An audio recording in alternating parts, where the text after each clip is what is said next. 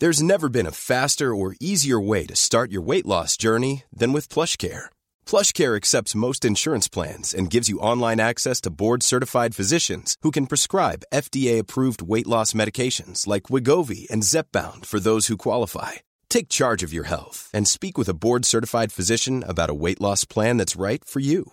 Get started today at plushcare.com/weight loss. That's plushcare.com/weight loss. plushcare.com/weight loss.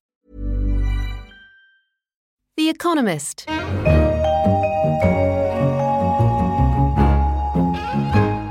From The Economist in London, this is Money Talks, a weekly conversation around themes in the worlds of business, finance and economics. I'm Stan Peñal, the banking editor.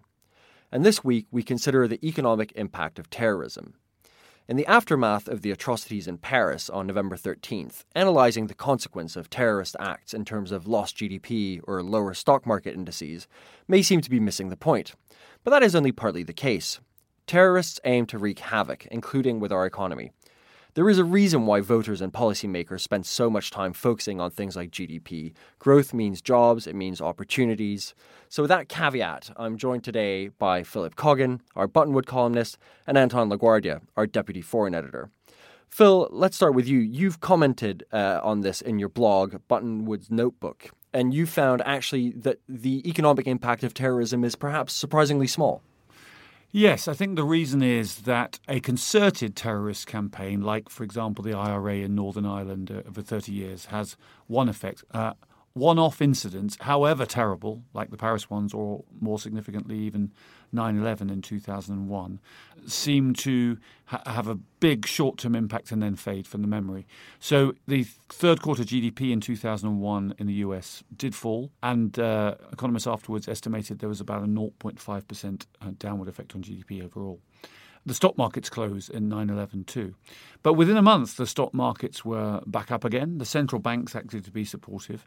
And if you go to New York today, the Freedom Tower has been constructed where the Twin Towers fell. But New York carries on as New York did before the attacks. And the same is true of Madrid in 2004, London in 2005, and so on. So what tends to happen with these attacks is people are shocked in the short term, but the economic activity that would have happened on the days after an attack just gets postponed to a later period. So if you were about to go out Christmas shopping, then you'll just do it next week or next month rather than at the moment.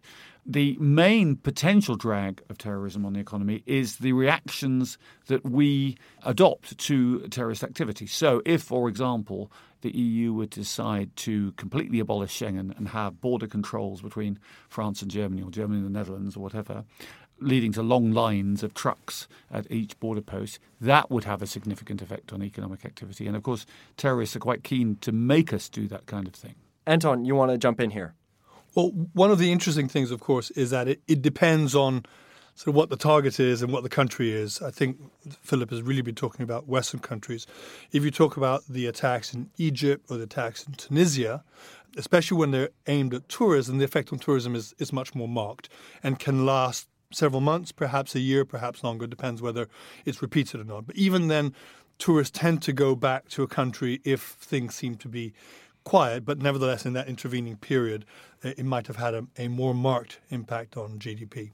Yeah, on a similar note, I was reading about the impact on the Yemeni economy after the USS Cole attacks in, I think it was October 2000. I mean, there, a very marked impact, very difficult to get insurance premiums, much more expensive for doing business there. But that again, betrays a lack of diversity in the economy, which luckily in Europe, indeed in the US, we tend to have.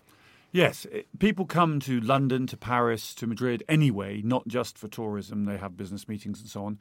If they're going to the coast of Tunisia or Sharm el-Sheikh, it will be primarily for tourism. So I should have mentioned that. Anton's quite right, that if you have a very narrowly focused economy, then it can have a serious impact. And indeed, again, it is one of the aims of the terrorists to try and damage the local economy and to thereby bring down the state by undermining its tax revenue. So that's a serious issue. The benefits of being in a Western economy is there is no one activity that dominates in the way it does in more developing economies. I mean, another example of what Philip's saying is that in Saudi Arabia, there was a narrowly averted attack once on one of the main oil terminals. Were that to have been successful, then I think markets would have been a lot more worried about what the impact on the oil markets would be on the Saudi economy. and so on and so forth, particularly because all of the Gulf oil has to pass through a rather narrow Strait of Hormuz. The other area where it gets sort of difficult is where terrorism leads to sort of escalation. Escalation leads to military presence. You've seen how the situation in Syria has now led to the Turks shooting down a Russian plane. We don't know quite what the circumstances are, but if it looks like states are going to get involved in something that is more than simply a security response, that becomes more like military action, then I think you can also see bigger effects. Yeah, interestingly, Philip, I mean, the markets broadly shook off the impact of the Paris attacks. I think I was looking at the CAC 40, the French index. It was broadly flat on the Monday after Friday the 13th, and in fact, it rose strongly on the Tuesday. But looking at today, there clearly is a market impact. Yes, there are, because the relations between Russia and Turkey are more significant. If they happen, Turkey is a big importer of Russian gas. Turkey is also a big destination for Russian tourists. Turkey and its influence in the Caucasus and the Muslim areas of Russia is significant as well. And, of course, Turkey is a NATO member, so it does add to geopolitical tensions, which are already quite high, of course, because of Ukraine and some interesting air buzzes between Russia and the air forces of other countries in recent months. So it has a rather nasty feeling about it, where it's one of those moments where a blunder could lead to much more serious consequences than we've seen for the last 20, 30 years. Anton, on the assumption that we avoid World War III, there will be a tweaking of trajectory in Europe, a tweaking of policies. I'm thinking of two things in particular. One of them is around Schengen, the passport-free travel area, and the second one is around the fiscal policies that Eurozone governments have to follow. Would either of those lead to changes in the economic trajectory of the EU? I think at the margins it would. So Schengen makes travel for everybody easier, so therefore removes some of the friction to economic interchange. But Britain trades perfectly well with Europe without being a member of the Schengen zone. It is not essential to have a close trading relationship, although it makes life easier. We have seen a number of countries reimpose some degree of border control, partly to do with the migration flux on the eastern borderlands, where migrants are coming in from the Balkans and now around the borders of France in response to the Paris attack. So people will get caught up in traffic jams. There will be police checks and so on. So it'll grit things up a little bit. On the fiscal side, the French have asked for spending on security to be excluded from the Commission's reckoning of the degree to which France is respecting the fiscal targets. They were likely to miss their target yet again, even though they had been given extra time to meet it. I think this is really mostly a political argument rather than an economic one. I don't think French bond yields have changed substantially because the French are going to spend more on security. One of the difficulties, of course, is very difficult to measure this effect of the grit in the wheels. We all now have to wait a lot longer at airports, and we have to go through security. We have to arrive earlier. There's no direct cost that you can say, well, it's £10,000 to me or whatever, but it is, given that our time is a cost, it must have had some marginal impact. And if these delays get worse and worse, if they affect goods as well as people moving across borders, then that's significant. And of course, Britain has a sea border with the rest of the EU. You're going to have to be delayed however you go across. When you're driving from Spain to Portugal, you just drive across without noticing that you've moved from one country to the other, really. So that's quite a different thing if you were to have posts and guards checking papers as you once did. Anton, at this stage, particularly what's happened today, it does feel like, if anything, it's going to be the geopolitical angle, which is going to be more important to the economic outcomes. Certainly, it is worrying. People will be extremely worried about the fact that, there is now this potential row with the Russians, between NATO and the Russians. There's a NATO emergency meeting this afternoon. It had looked as if in response to the Paris attacks, the West and the Russians were coming closer together to some kind of understanding over what to do in Syria, at least to agree to sort of fight IS, the Islamic State, first before worrying about what to do about Hafez al-Assad.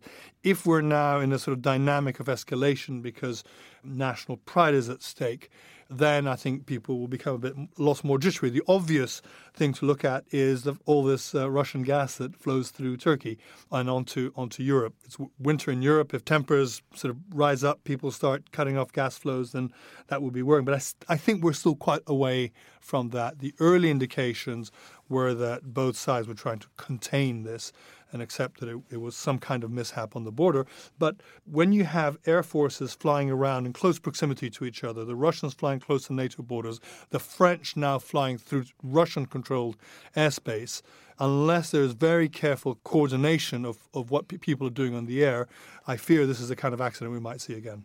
I think there's another political aspect to it as well, which is that recent events have played very well towards nationalist politicians. François Hollande has sort of become this great war leader.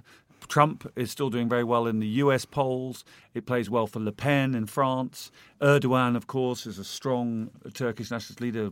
And the worse the tensions get, the more voters tend to turn to these kind of leaders who they see as the people to protect them at a moment of crisis. And, of course, that makes international cooperation all the harder on economic and military conditions if you have a lot of leaders who are more interested in pleasing the domestic electorates than they are on reaching a deal.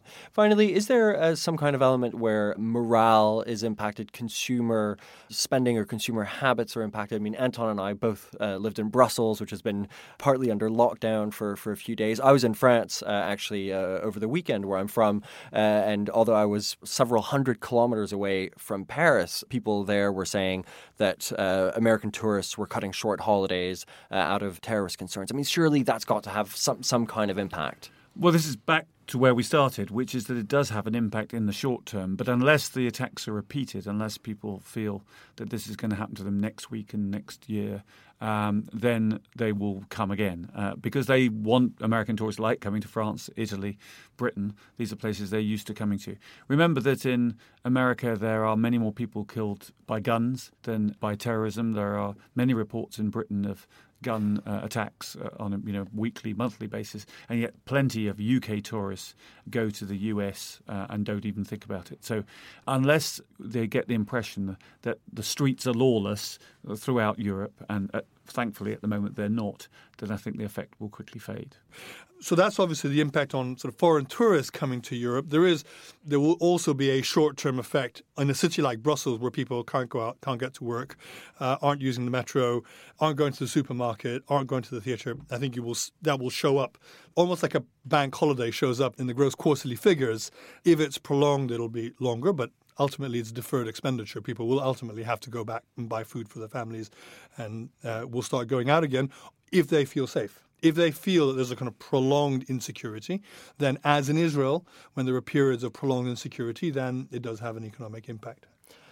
Anton LaGuardia, thanks very much. Thanks also to Philip Coggan. That's all we have time for this week. You can go to economist.com for the latest on the aftermath of the Paris attacks. You can also find all the latest news on business, finance and economics and Philip's post on today's discussion at Buttonwood's Notebook. In London, this is The Economist. The Economist. Sick of being upsold at gyms?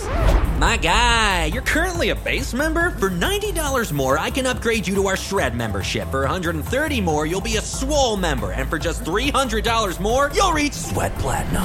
At Planet Fitness, you'll get energy without the upsell. Never pushy, always free fitness training and equipment for every workout. It's fitness that fits your budget. Join Planet Fitness for just $1 down and $10 a month. Cancel anytime. Deal ends Friday, May 10th. See Home Club for details.